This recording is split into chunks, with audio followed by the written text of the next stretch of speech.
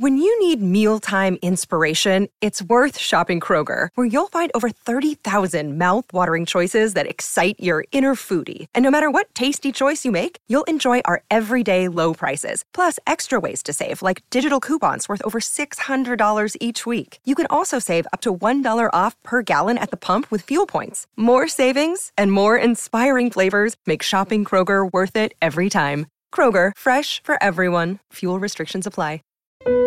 Hi, I'm Kathy with a K. And I'm Kathy with a C.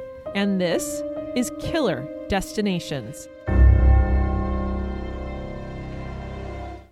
Today's destination is Fort Collins, Colorado. Located about an hour north of Denver, Fort Collins is the last city in Colorado before you cross the border into Wyoming.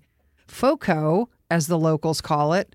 That's like Jomo. Exactly, Joplin, Missouri. Episode 4, Jomo. FOCO was named after the Army outpost founded there in 1864 and decommissioned 3 years later. And the location of the old fort is now the popular downtown area.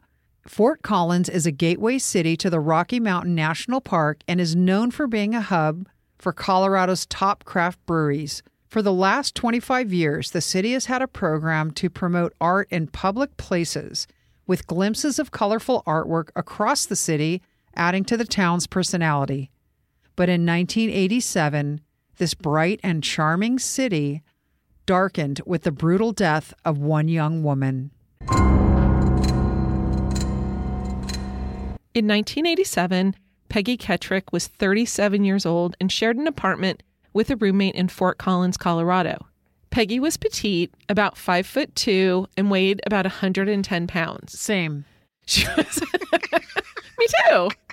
Peggy was described by friends as being fun-loving, artistic, and well-traveled. In her apartment, she had shelves filled with books and was even writing her own novel about diamond smugglers. Peggy worked in the lingerie department of a store called the Fashion Bar. This was a very popular store in Colorado, having first opened in 1933, and 55 years later, it actually had 83 stores across the state. On Thursday, February 10th, 1987, after getting off work that night, Peggy headed to the Prime Minister Pub and Grill, which was about a half a mile from her apartment, and drank vodka tonics at the bar and smoked her Merit cigarettes. Peggy was seen leaving the Prime Minister about 1:30 a.m. that night, telling everybody that she was heading home after having seen her boyfriend with another woman. Just a few hours later, in the early morning hours of Friday, February 11th, Peggy's body was found in an open field by a bicyclist who was on his way to work. He immediately called police and told them that he thought it was a mannequin until he got closer to the body. Peggy had been stabbed in the back, and parts of her body had been mutilated. There were also distinctive scratch marks on Peggy's face. The Larimer County coroner determined that Peggy had been stabbed in the back by a serrated knife with a 5-inch blade. The knife lacerated her left lung and left pulmonary artery, resulting in massive blood loss. She likely died within minutes of the attack. On the curb of the street adjacent to the field where Peggy's body was found, the police discovered a large pool of blood with a half-smoked cigarette, later determined to have been Peggy's, lying in the middle of the blood. This, along with other evidence, led investigators to believe that the knife wound in the victim's back was caused by a surprise attack from behind at the location of the blood pool on the street curb. After delivering the fatal wound, a bloody trail indicated that the attacker dragged Peggy's body more than 100 feet into the field where she was found. Her purse was still on her shoulder, and it did not appear to police that anything had been taken from the purse. Peggy was still wearing all of her jewelry as well. This reminded investigators of the Black Dahlia because the Black Dahlia in Los Angeles had been bisected. So basically, at the area of the Black Dahlia's spine, it was bisected with such precision that the investigators thought perhaps a doctor was involved. Well, and I think there were some other excisions on her body as well that led police, especially in 1947, to know that this wasn't something someone could have picked up in a book. They had to have been trained to have done this. Correct. It was done with skill and precision.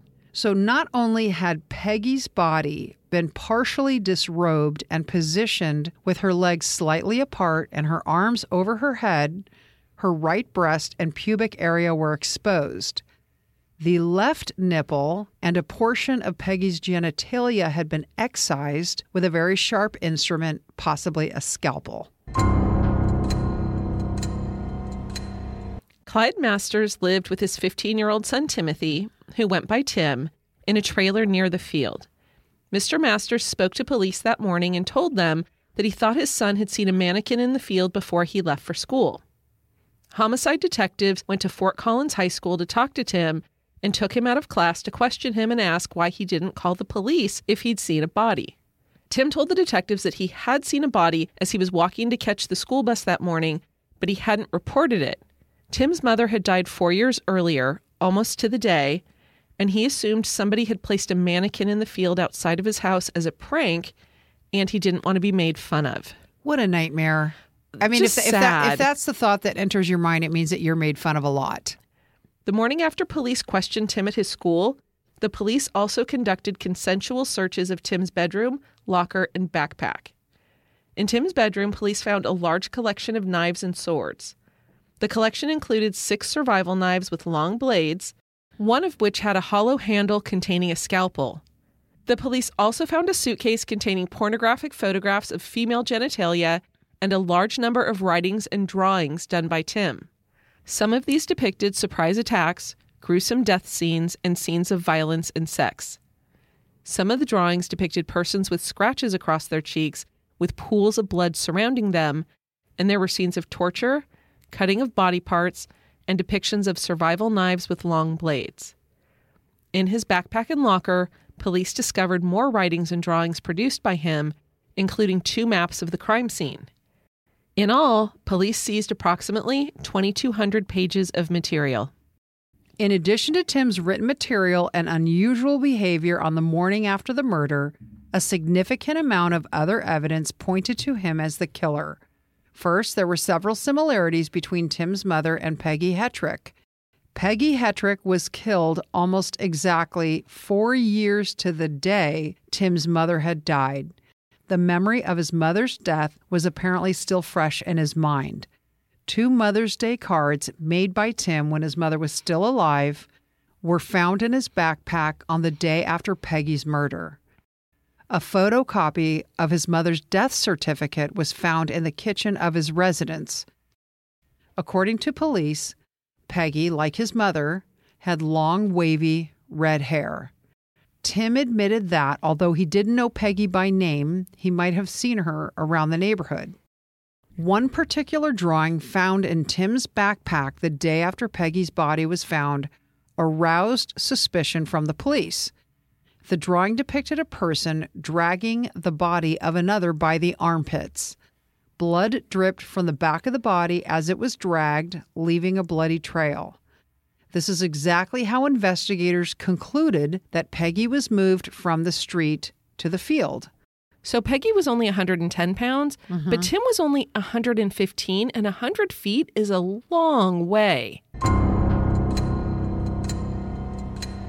A detective asked Tim whether he had ever thought about committing this type of murder, and Tim responded that he had.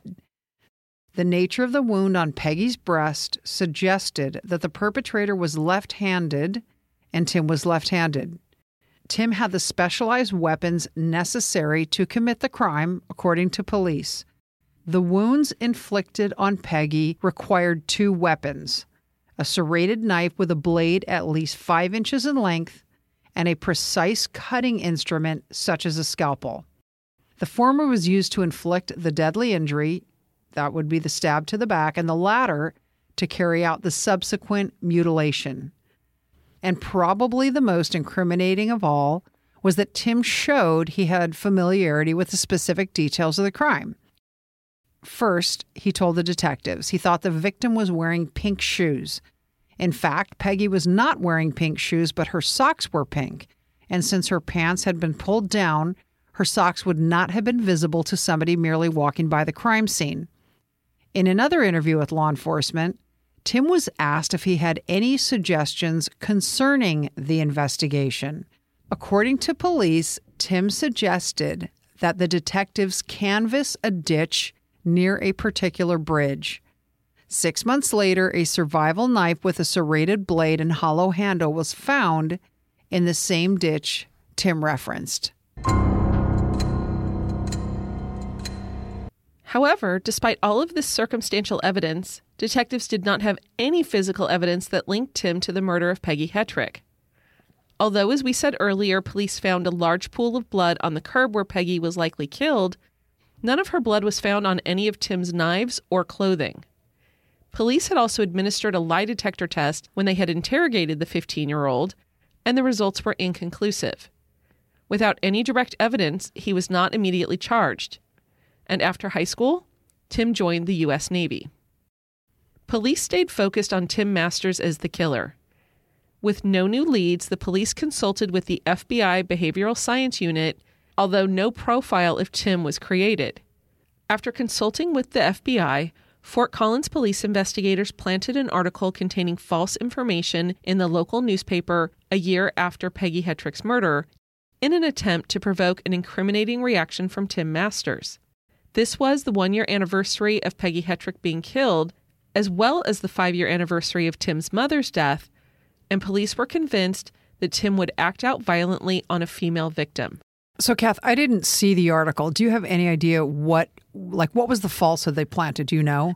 That they were super close to making an arrest in the case and that they had found all the evidence they needed to be able to do so. So did you read the original article or did you just read about it? I read about it because that's been removed from archives. Oh, interesting. Okay. The journalist didn't say if an editor had known. I don't know if she actually even knew that or not. The point was, based on the conversation with the FBI, is they truly believed that Tim Masters was going to come apart at the seams and would strike out. Like the whole thing was just designed to provoke a reaction. It was. And in fact, this is an article in the newspaper, and they didn't know if Tim Masters read the newspaper. Mm-hmm. So they took a copy of the article. When you say they? The police. Okay. They took the article that they had cut out of the newspaper, a picture of Peggy Hetrick, and the obituary from his mother, folded it up in an envelope, and put it under the windshield wiper of his car. Wow. So they were absolutely trying to provoke something. Not super subtle. Yeah, not at all. Police even went so far as to stake out the field where Peggy was killed, as well as Tim's mother's grave, convinced that he would go to one of these sites. Tim unknowingly had around-the-clock police surveillance, and it elicited no reaction from him. As time went on, and police continued to contact him through high school and his years in the Navy, Tim proclaimed his innocence. According to a 2020 article in Law Week, Colorado by Jess Brovsky-Eaker, 5 years after Peggy Hetrick's murder, investigators interviewed Tim Masters' former high school classmates and discovered Tim had told them details about the fact that a nipple had been excised. And this is a detail that investigators believed only the killer would know. As a result of this information, homicide detectives spoke with Tim again, who, as we said, had enlisted in the Navy at this point. Tim was interviewed in Philadelphia where he was stationed, and he told detectives that he had heard details from another classmate who had been a member of a group of Explorer Scouts that had helped the police in searching the crime scene for evidence. Okay, what I read was that this field was large. Fort Collins is a medium-sized city, and they didn't have the police force to be able to search the entire field the way they needed to, so they brought in members of the sheriff's department. It still wasn't enough, so they brought in high school Explorer Scouts looking for the left nipple. Like they told the kids, yes, this is what you're looking for. Well, yeah, because how else would they know what to look for? But can you imagine, like, no, high school kids. Could you imagine doing that today? No. High school boys. No. It is crazy to think that high schoolers were asked to be part of a grid search. I'm sure that's what it was. It was probably a grid search. It absolutely was. Oh. And that's bad enough, except for it makes it just worse for what they were looking for. Yeah. Oh, totally. So anyway, Tim tells the detectives this, that, hey, like I found it out from my friend. So the detectives interview the former classmate after speaking with Tim, and he corroborated Tim's story. Wow. Yeah. According to court documents, in 1997, so 10 years after Peggy's murder, the Fort Collins Police Department retained Dr. Reed Malloy, a forensic psychologist and expert in sexual homicide, as a consultant on the case. Okay, just to be irreverent for a second. Sure. So, because it's so unlike you. Go I ahead. know it is. Yeah. Well, it's not even irreverent, but when Nick at Night started running Adam 12, I love Adam 12. And one was Officer Reed and the other was Sergeant Malloy. Oh. Isn't that funny? I used to love 1 Adam 12. 1 Adam 12. 1 Adam 12. I used to love that. But I wonder if his parents were fans. And do you remember? It was... Seriously. Who comes up with a name like Reed Malloy unless they're watching, all these police shows? That's a really good point. Thank you. Yeah, and Go ahead. it was back to back with ER. It was Emergency. Emergency. That's what it was called. I didn't like Emergency. My sister did. How I didn't could like you it. not love Nurse Dixie and that hot doctor? Oh, no hot doctors with the sideburns. No hot doctors. Okay, I've already asked you once not to do that again. Please don't do that. Okay, well, I loved Emergency, and the doctor was hot. Anyway, you're wrong. Go ahead. Okay, wrong. So.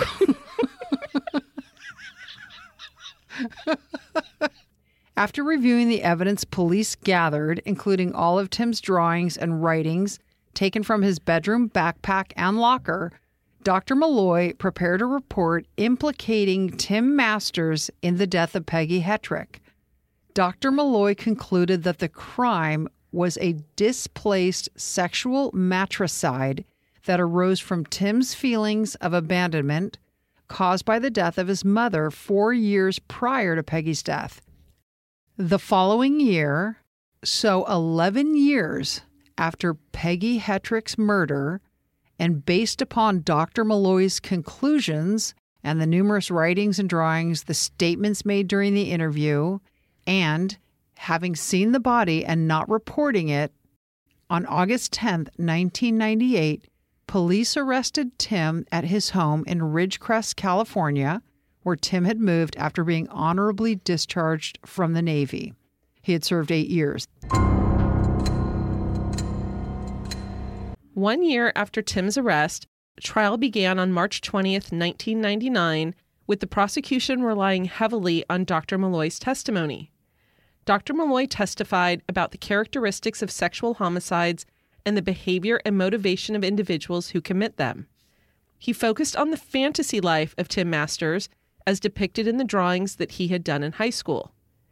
The prosecution used Dr. Malloy to explain an otherwise inexplicable act of random violence.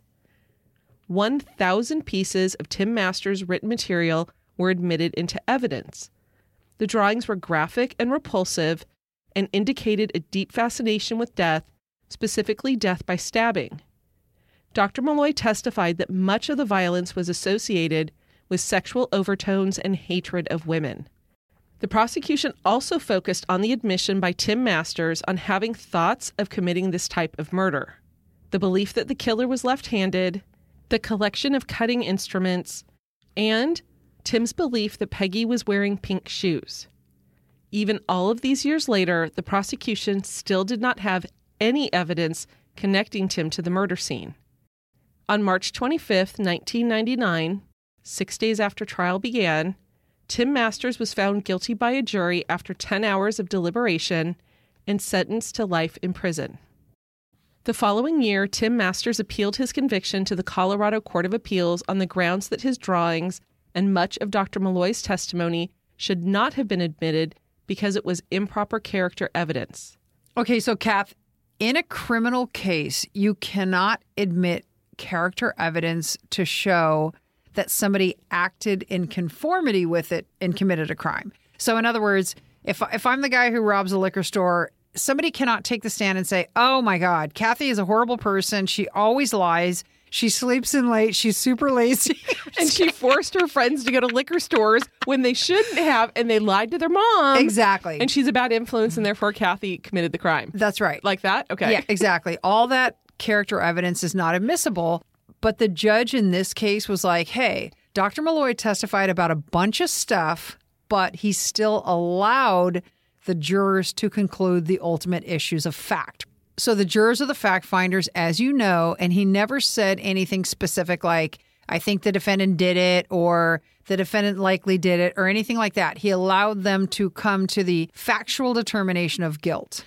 Assuming, of course, that that's what the jury is doing and not listening to what this man is saying to let it influence their thoughts. Oh, I'm virtually certain it had a huge impact. The Colorado Court of Appeals disagreed with Kathy and held that Dr. Malloy was an expert, and the trial court did not abuse its discretion in allowing his testimony because, as a qualified forensic psychologist, he had special expertise in motivation and behavior of individuals committing sexual homicides, and his expertise was helpful to the jurors. The Court of Appeals unanimously upheld Tim Masters' conviction on February 15th, 2001, 2 years after he'd been convicted in the murder of Peggy Hetrick. In 2002, Tim's appeal was heard by the Colorado Supreme Court, which found some evidence should not have been admitted, but that the error was harmless. However, it was a close vote. By a vote of 4-3, the Colorado Supreme Court denied the petition to rehear Tim Masters' case. Just as a side note on that, there was a pretty significant dissent. As you said, it was a close vote, 4-3. And the dissenting opinion basically said, hey, look, you had 1,000 documents, literally 1,000 documents presented to the jury, admitted into evidence, but the prosecution only referred to 140 of them. And a lot of the evidence was things that Tim had written that were racist, or things that he had written that were sexual, incredibly disgusting things he had drawn. And the dissenting opinion in the Supreme Court was basically, hey, look, we want to be sure that the jury didn't try him on his character rather than trying him on the facts of the murder. Well, and just from a bystander looking at it, as you've talked about, there doesn't have to be physical evidence to convict somebody, and Correct. sometimes circumstantial evidence is more than enough. We're too much into the TV shows that show us, oh, look, Totally. they have all this DNA or whatever, and this person's 100% the killer. But in this case, so while they had no physical evidence, despite the doctor's testimony, they did have a significant amount of circumstantial evidence. Correct. Which is exactly why, like you said, the Supreme Court said it was harmless. Right. A couple things maybe they should have been excluded, but it's harmless. Tim Masters again appealed his conviction in 2004. This is now 5 years after his original conviction, contending that he had ineffective counsel. As a result, the state appointed him a new defense team. Exactly. He wanted a new trial. That's what he was trying to get. The defense team now included 2 attorneys, Maria Liu and David Wymore. Wymore was considered to be one of Colorado's best trial lawyers and had been the capital defense leader for the Colorado Public Defender System for many years. So here we are 17 years after Peggy Hetrick is murdered, and the defendant has 2 new attorneys appointed to him. And of course, there's going to be new lawyers on the prosecution side. So the prosecutors who did the original trial have long moved on.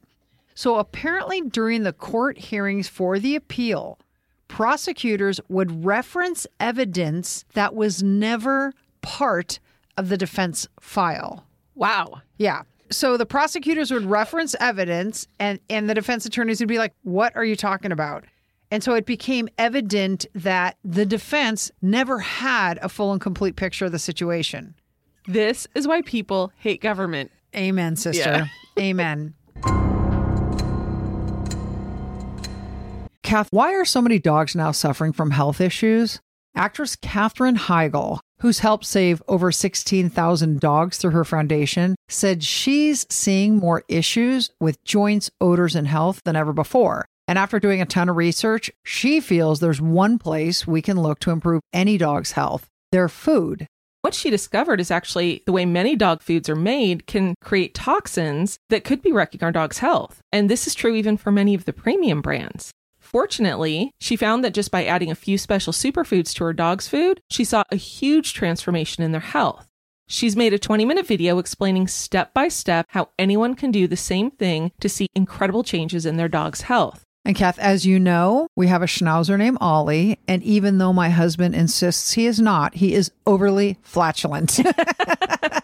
After I started giving him this food, I swear there was a reduction in his smell. I love that. And I'll come over to your house now. Exactly. Well, and you know, we have a Vizsla we call Orange, and she's a senior dog. And over the last couple of weeks, she has actually had more energy to be running around the backyard with the younger dog, the Doberman we call Brown. Or crazy. A little bit. So if you want to keep your dog healthy and happy, go to badlandsfood.com/killerd and watch Catherine's video right now. Again, that's badlandsfood.com/killerd. You know how to book flights and hotels. All you're missing is a tool to plan the travel experiences you'll have once you arrive. That's why you need Viator. Book guided tours, activities, excursions, and more in one place to make your trip truly unforgettable. Viator has over 300,000 travel experiences to choose from. Everything from simple tours to extreme adventures and all the niche, interesting stuff in between. So you can plan something that everyone you're traveling with will enjoy. Real traveler reviews give the inside scoop from people who've already been on the experiences you're considering. So you can plan with confidence. Free cancellation helps you plan for the unexpected. And 24/7 customer support means you can travel worry-free. Download the Viator app now and use code Viator10 for 10% off your first booking in the app. Find travel experiences for you. Do more with Viator. Save big on brunch for mom, all in the Kroger app. Get 16-ounce packs of flavorful Angus 90% lean ground sirloin for $4.99 each with a digital coupon. Then buy 2, get 2 free on 12 packs of delicious Coca-Cola, Pepsi, or 7-Up, all with your card. Shop these deals at your local Kroger today, or tap the screen now to download the Kroger app to save big today. Kroger, fresh for everyone. Prices and product availability subject to change. Restrictions apply. See site for details. According to a March 2007 article in the Fort Collins, Coloradoan, journalist Jason Casina pointed out that among the items that were never turned over were DNA samples for independent testing. So I have seen nothing whatsoever that any DNA testing was done for the original trial. However, during the time the appeal was pending, and specifically in November of 2006, the district attorney's office sent blood evidence to the Colorado Bureau of Investigation for testing.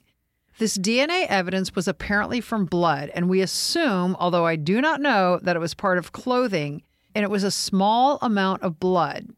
And I guess the defense and the prosecution during the appeal had the agreement like, hey, you get half, I get half, blah, blah, blah.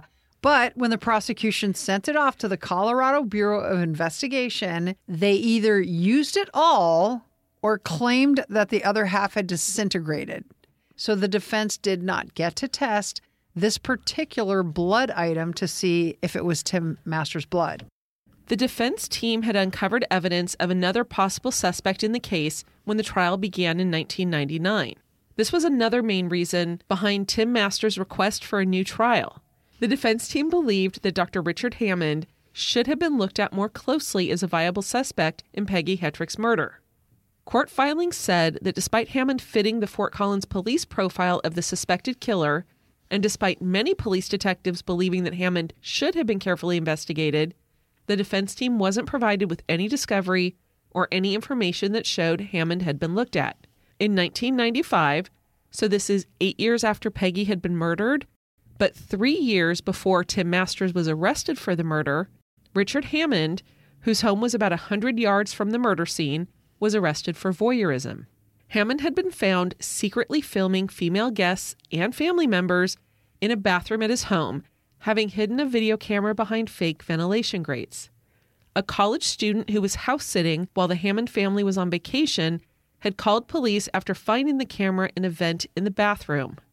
I read that she had heard the shutter clicking over and over and over again. Oh, the camera shutter. The camera shutter. And so that's what actually had her call police. Good for her, whoever she was. How old was she, do you know? It just said she was a college student. So 18 to 22. Good for her.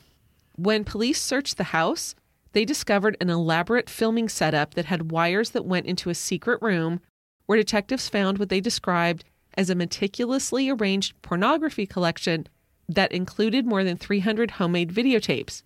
So kind of like yours. Cute. Hammond's extensive collection of pornography showed an obsession with female genitalia. They also discovered that Hammond was mailing the videos to Germany and the Netherlands, both countries that were known for being widespread in their porn distribution. As we had mentioned, police initially suspected the killer of Peggy Hetrick had surgical training based on the mutilation to her body. Richard Hammond was an eye surgeon. Fort Collins police investigator Tony Sanchez, who was a 28-year veteran of the department, admitted during questioning by defense attorneys that none of the videos were checked to see if Peggy Hetrick appeared in any of them. Sanchez also confirmed during questioning that when Hammond and his family returned from vacation the next day, his attorney worked out a deal with then Chief Deputy District Attorney Terry Gilmore. Gilmore was one of the prosecutors in Tim Masters' original trial in 1999. Gilmore allowed Hammond to turn himself in without being handcuffed, released him on a personal recognizance bond without going before a judge, and then allowed him to be sent to a behavior health care facility for 3 days for evaluation. 2 days after leaving the Behavior Health Center, Richard Hammond committed suicide. Tim Masters' appellate defense team alleged that the police did not look hard enough into Hammond's secret life, which included secret credit cards, a possible fake name, and a secret Denver residence where Hammond taped sexual encounters with another woman. The appellate attorneys also found out that Dr. Hammond was actually friends with Gilmore, and their wives attended the same church. Gilmore never disclosed his connection to Dr. Hammond, never revealed to the defense that there was another viable suspect, and Gilmore never recused himself. That's so unethical. That's crazy. The consistent theme of the appeal was the prosecution's manipulation of evidence and the failure to provide the defense with evidence that could point to the innocence of the defendant, otherwise known as exculpatory evidence. Okay. I could be an attorney. You get an A. Am I ready for my attorney license? Exactly. After this podcast is done, you could probably pass the bar. Well, if Kim Kardashian can. The consistent theme of the appeal was the prosecution's manipulation of evidence and the failure to provide the defense with evidence that could point to the innocence of the defendant.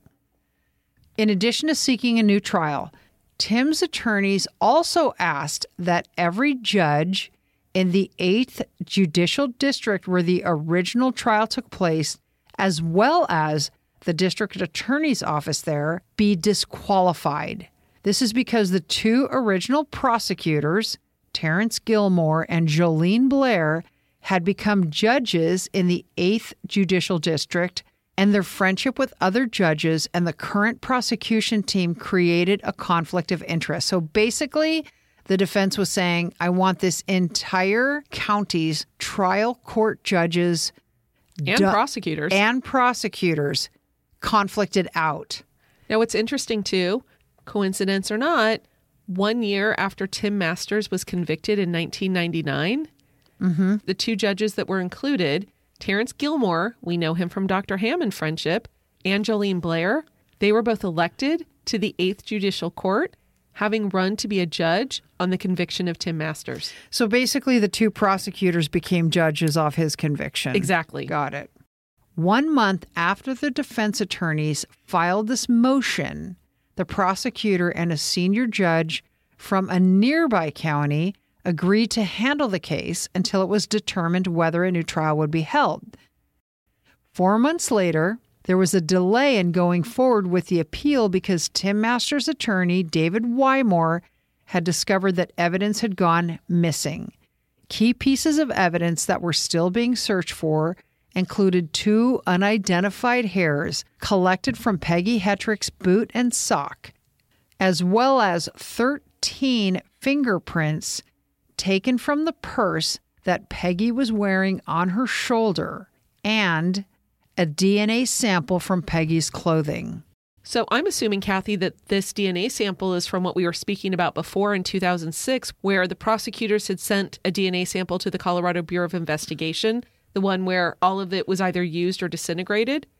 And I'm sure the defense was never given a report from what they found. Right. I believe that is the case. I have no idea how they became aware of fingerprints on the purse and the hair samples. Right.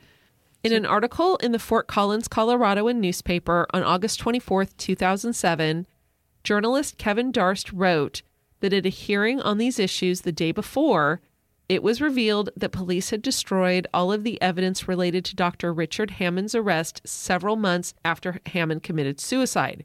Remember, Dr. Hammond is the person who was a potential suspect because he had been arrested for voyeurism. But even though the prosecution knew about it and was friends with him, they never revealed this to the defense. And as we know, the prosecutor, the original prosecutor, Gilmore, knew Dr. Hammond socially. And police said that the destruction of the evidence was done with the approval of Gilmore. And this was outside of the custom and practice of the normal evidence destruction. First of all, it was sooner than they normally would have allowed evidence to be destroyed, and it was destroyed in a way that was not typical. Like, they typically buried their evidence. Isn't that bizarre? Yes. Yeah. They buried evidence in the ground. Yeah. That's really weird. I know. I thought it was odd too, but hey. But I got to tell you, after everything we've heard now, this really doesn't surprise me that Gilmore did this.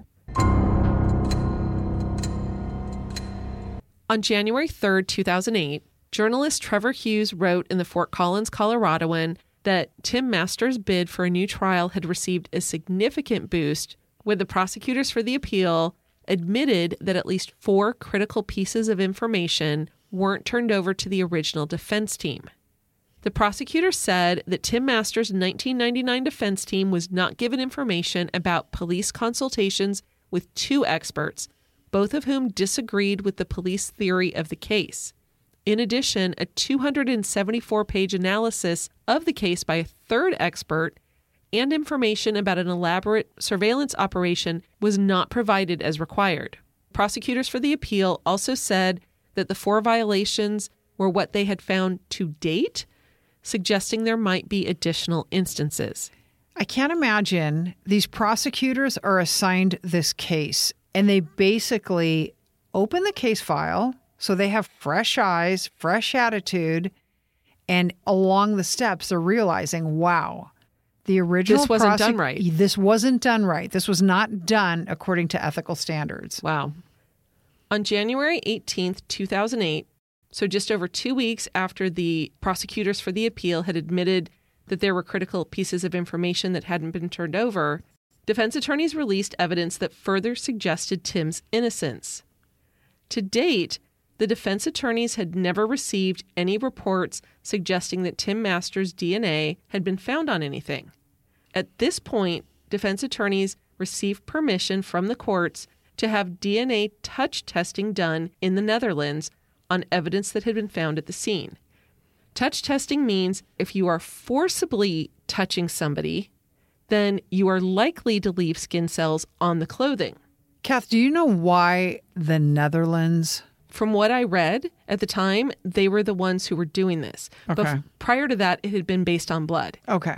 According to the Netherlands report, there was DNA that had been found on the clothing, but the tested samples did not include Tim Masters' DNA. The DNA results were also confirmed by the Colorado Bureau of Investigation. The next day, the prosecutor for the appeal, Don Quick, held a press conference to announce that they were moving to overturn Tim Masters' 1999 murder conviction and were turning their attention to a new suspect that had been identified by the DNA testing in the Netherlands. While District Attorney Quick would not reveal who the DNA sample matched, one of Tim Masters' original defense attorneys confirmed that the suspect was one of Peggy Hetrick's former boyfriends. On January 22, 2008, a Colorado judge vacated Tim's conviction and ordered him released immediately. After almost 10 years in prison, Tim Masters, now 37 years old, was a free man. In 2008, Colorado lawmakers passed a bill requiring investigators to preserve all DNA evidence collected for cases involving conviction for Class 1 felonies or sex offenses for the lifetime of the defendant. The bill also required DNA evidence to be preserved for the length of the investigation if charges are not filed. I like that law. Why did it even have to wait until 2008, though, to be in place? But you know what? I bet you anything a lot of states don't have a law like that. Yeah, you're probably right. According to the National Registry of Exonerations, on February 10th, 2010, the Larimer County Board of Commissioners agreed to pay Tim Masters $4.1 million to settle a wrongful conviction lawsuit he'd filed. 4 months later, the city of Fort Collins agreed to pay $5.9 million to settle the same lawsuit for a total of $10 million. 3.5 years after Tim Masters had his conviction vacated, in an announcement on June 28, 2011, then Colorado Attorney General John Suthers formally exonerated Tim Masters and stated that he was no longer a suspect in the 1987 murder of Peggy Hetrick. Suthers said in a statement, "Pursuant to the mandate from the governor's office, our team undertook a comprehensive review of the entire Hetrick homicide. Our team conducted more than 170 interviews and conducted further DNA analysis. Throughout the past year, the statewide grand jury heard evidence and testimony from numerous witnesses. Based on the testimony, the forensic analysis, and the crime scene analysis, the overwhelming conclusion is that Timothy Masters was not involved in the murder of Peggy Hetrick." So, what happened to some of the people accused by the defense of improprieties? Well, as far as Lieutenant Broderick went, in 2010, a Larimer County grand jury indicted him on 8 counts of felony first-degree perjury for materially false statements he made pursuant to the arrest and conviction of Tim Masters. 1 year later, charges were dismissed because the statute of limitations had run. Then, in 2011, a different grand jury in Larimer County re-indicted him on 9 counts of perjury, but those were dismissed. In 2013, after 3 years on paid administrative leave, Broderick resigned to avoid an internal investigation into his handling of the Hetrick murder, and charges against him were dismissed the same year. The 1999 trial of Tim Masters, so the original trial was prosecuted by District Attorneys Terry Gilmore and Jolene Blair. As Kathy mentioned previously, they went on to be elected as judges soon after the trial ended, and of course, made a big campaign out of the fact that they had got this conviction. In an agreement with the Colorado Supreme Court's Office of Attorney Regulation, Gilmore and Blair acknowledged failing to ensure that Tim Masters' defense attorneys received large amounts of the information which had been obtained by the Fort Collins Police Department, including many key pieces indicating Masters' innocence. In addition, the prosecutors failed to gather other information from police despite indications that it existed. 2 years later, Judges Gilmore and Blair were voted out of office. Kathy, when Tim Masters, we talked about this lawsuit. It was a federal lawsuit, basically a violation of civil rights. Are you talking about the lawsuit in terms of the $10 million lawsuit? So wrongful conviction. Correct. But it was more than that. It was a violation of civil rights and false imprisonment and all these kind of things. But anyway, all of the defendants were police officers or district attorneys, people who worked in the DA's office. And so they did a motion to dismiss. And the judge in the federal case wrote a very lengthy response to their motion to dismiss. And I just want to quote a couple things. He says, quote, "The primary duty of a lawyer engaged in public prosecution is not to convict, but to see that justice is done. The suppression of facts or the secreting of witnesses capable of establishing the innocence of the accused is highly reprehensible." So obviously, attorneys are competitive people. You want to win, but it's about justice and seeking the truth. And ethics. Yes. Oh, totally. And these two were not shining examples of that. So where's Tim Masters now? 5 months ago, on September 4th, 2021, Matt Jablow with Colorado's 9 News reported on an unlikely friendship that had developed as a result of the case. On this day, Tim Masters was at the farm of Linda Wheeler Holloway. Linda was once Tim's adversary. She was one of the original homicide detectives investigating the Peggy Hetrick murder and had been the detective who had canvassed the neighborhood and, after interviewing Tim's father, saw Tim as a possible suspect. Linda had brought Tim in for questioning after Peggy Hetrick's murder, and she was also one of the detectives who re-interviewed him 5 years later in 1992. Remember, this was because one of Tim's former classmates had told police that Tim had known details of the crime that detectives thought only the killer would know. Mm-hmm. Linda said that during this 1992 interview, she had gone into the interrogation carrying an arrest warrant. But here was the tipping point for her.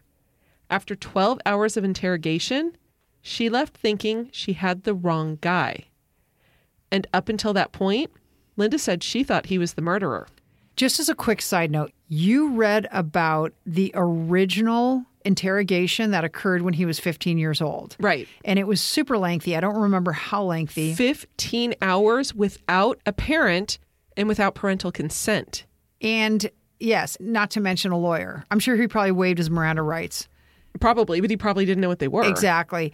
But you were telling me that the prosecution took bits and pieces of the interview to make it more dramatic. Right. There was an author who had written a book on this, and he was saying that he watched every hour of the interrogation. He also watched every hour of the original trial. And he said what the prosecution had done is that the homicide detectives had said to Tim, "Why did you stab her?" And Tim would say, "I didn't stab her." "Okay, well, if you were going to stab her, where would you stab her?" I didn't stab her. Why would I know that?" "Well, if you were writing a book, like, how would you describe the scene?" And was going on in questions like that. They finally said, "Well, if you were going to write a book, how exactly would you want to describe the scene?" And that was the question that Tim answered after literally an hour after the detectives had been interviewing him in the same vein the whole time. Trying to draw out anything that was going to help his case. Right. And so in court in the original trial in 1999, the prosecutor's office showed a truncated version of this tape that showed him asking the question of "Where did you stab her?" to Tim then saying, "Well, if I was going to stab her, or well, if I was going to have somebody stabbed, this is how I would do it." And the entire hour in the meantime, they didn't do anything. Wow. And this was 15 hours without food or drink or a bathroom break. That's crazy. Linda Wheeler Holloway left the Fort Collins Police Department in 1995. And as we know, the investigation continued, resulting in Tim's arrest in 1998 and conviction in 1999. Linda was working for the Colorado Bureau of Investigation at the time of the trial and had actually been called to testify by the prosecution. She said that while she was on the stand, she openly questioned their case, and at that point was not very popular with the prosecution or law enforcement. I can imagine. No kidding. Yeah. 6 years later, in 2005, Linda began working with Tim's lawyers as a private investigator, trying to get Tim's conviction overturned. She said she knew that justice had not been served. It turns out that when Tim Masters had his conviction vacated and walked out of a Larimer County courtroom a free man, Linda was right there with him. Tim told 9 News that if it wasn't for Linda, he'd probably still be in prison. I mean, honestly, she had the inside scoop. She was a homicide detective. You know, she was part of the investigation, and she knew the prosecutor. She knew all the players.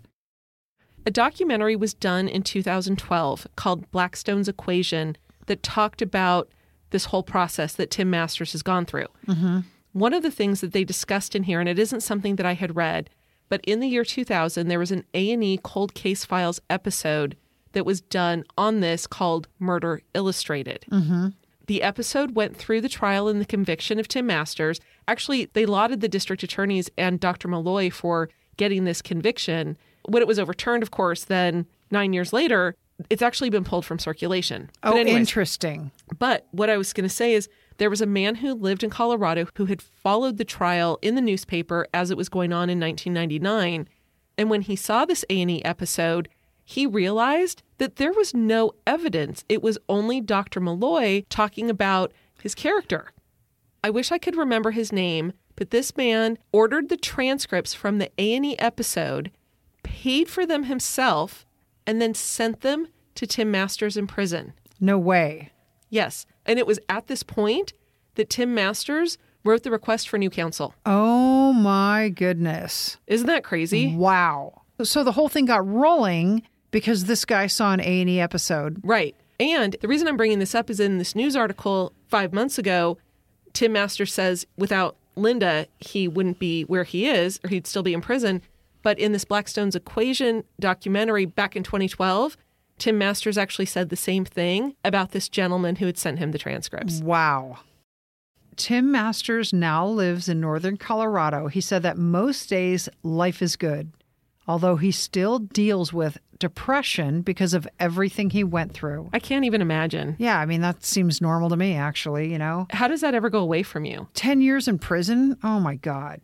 Peggy Hetrick's murder remains unsolved, and Linda Wheeler Holloway is now working on the case as an investigator for the Cold Case Foundation, a nonprofit organization that investigates unsolved violent crimes.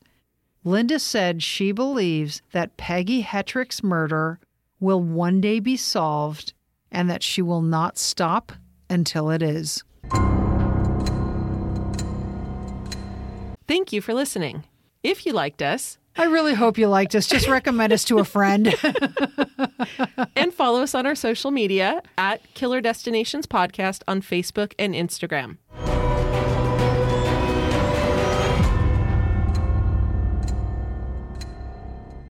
When you need mealtime inspiration, it's worth shopping Kroger, where you'll find over 30,000 mouth-watering choices that excite your inner foodie. And no matter what tasty choice you make, you'll enjoy our everyday low prices, plus extra ways to save, like digital coupons worth over $600 each week. You can also save up to $1 off per gallon at the pump with fuel points. More savings and more inspiring flavors make shopping Kroger worth it every time. Kroger, fresh for everyone. Fuel restrictions apply.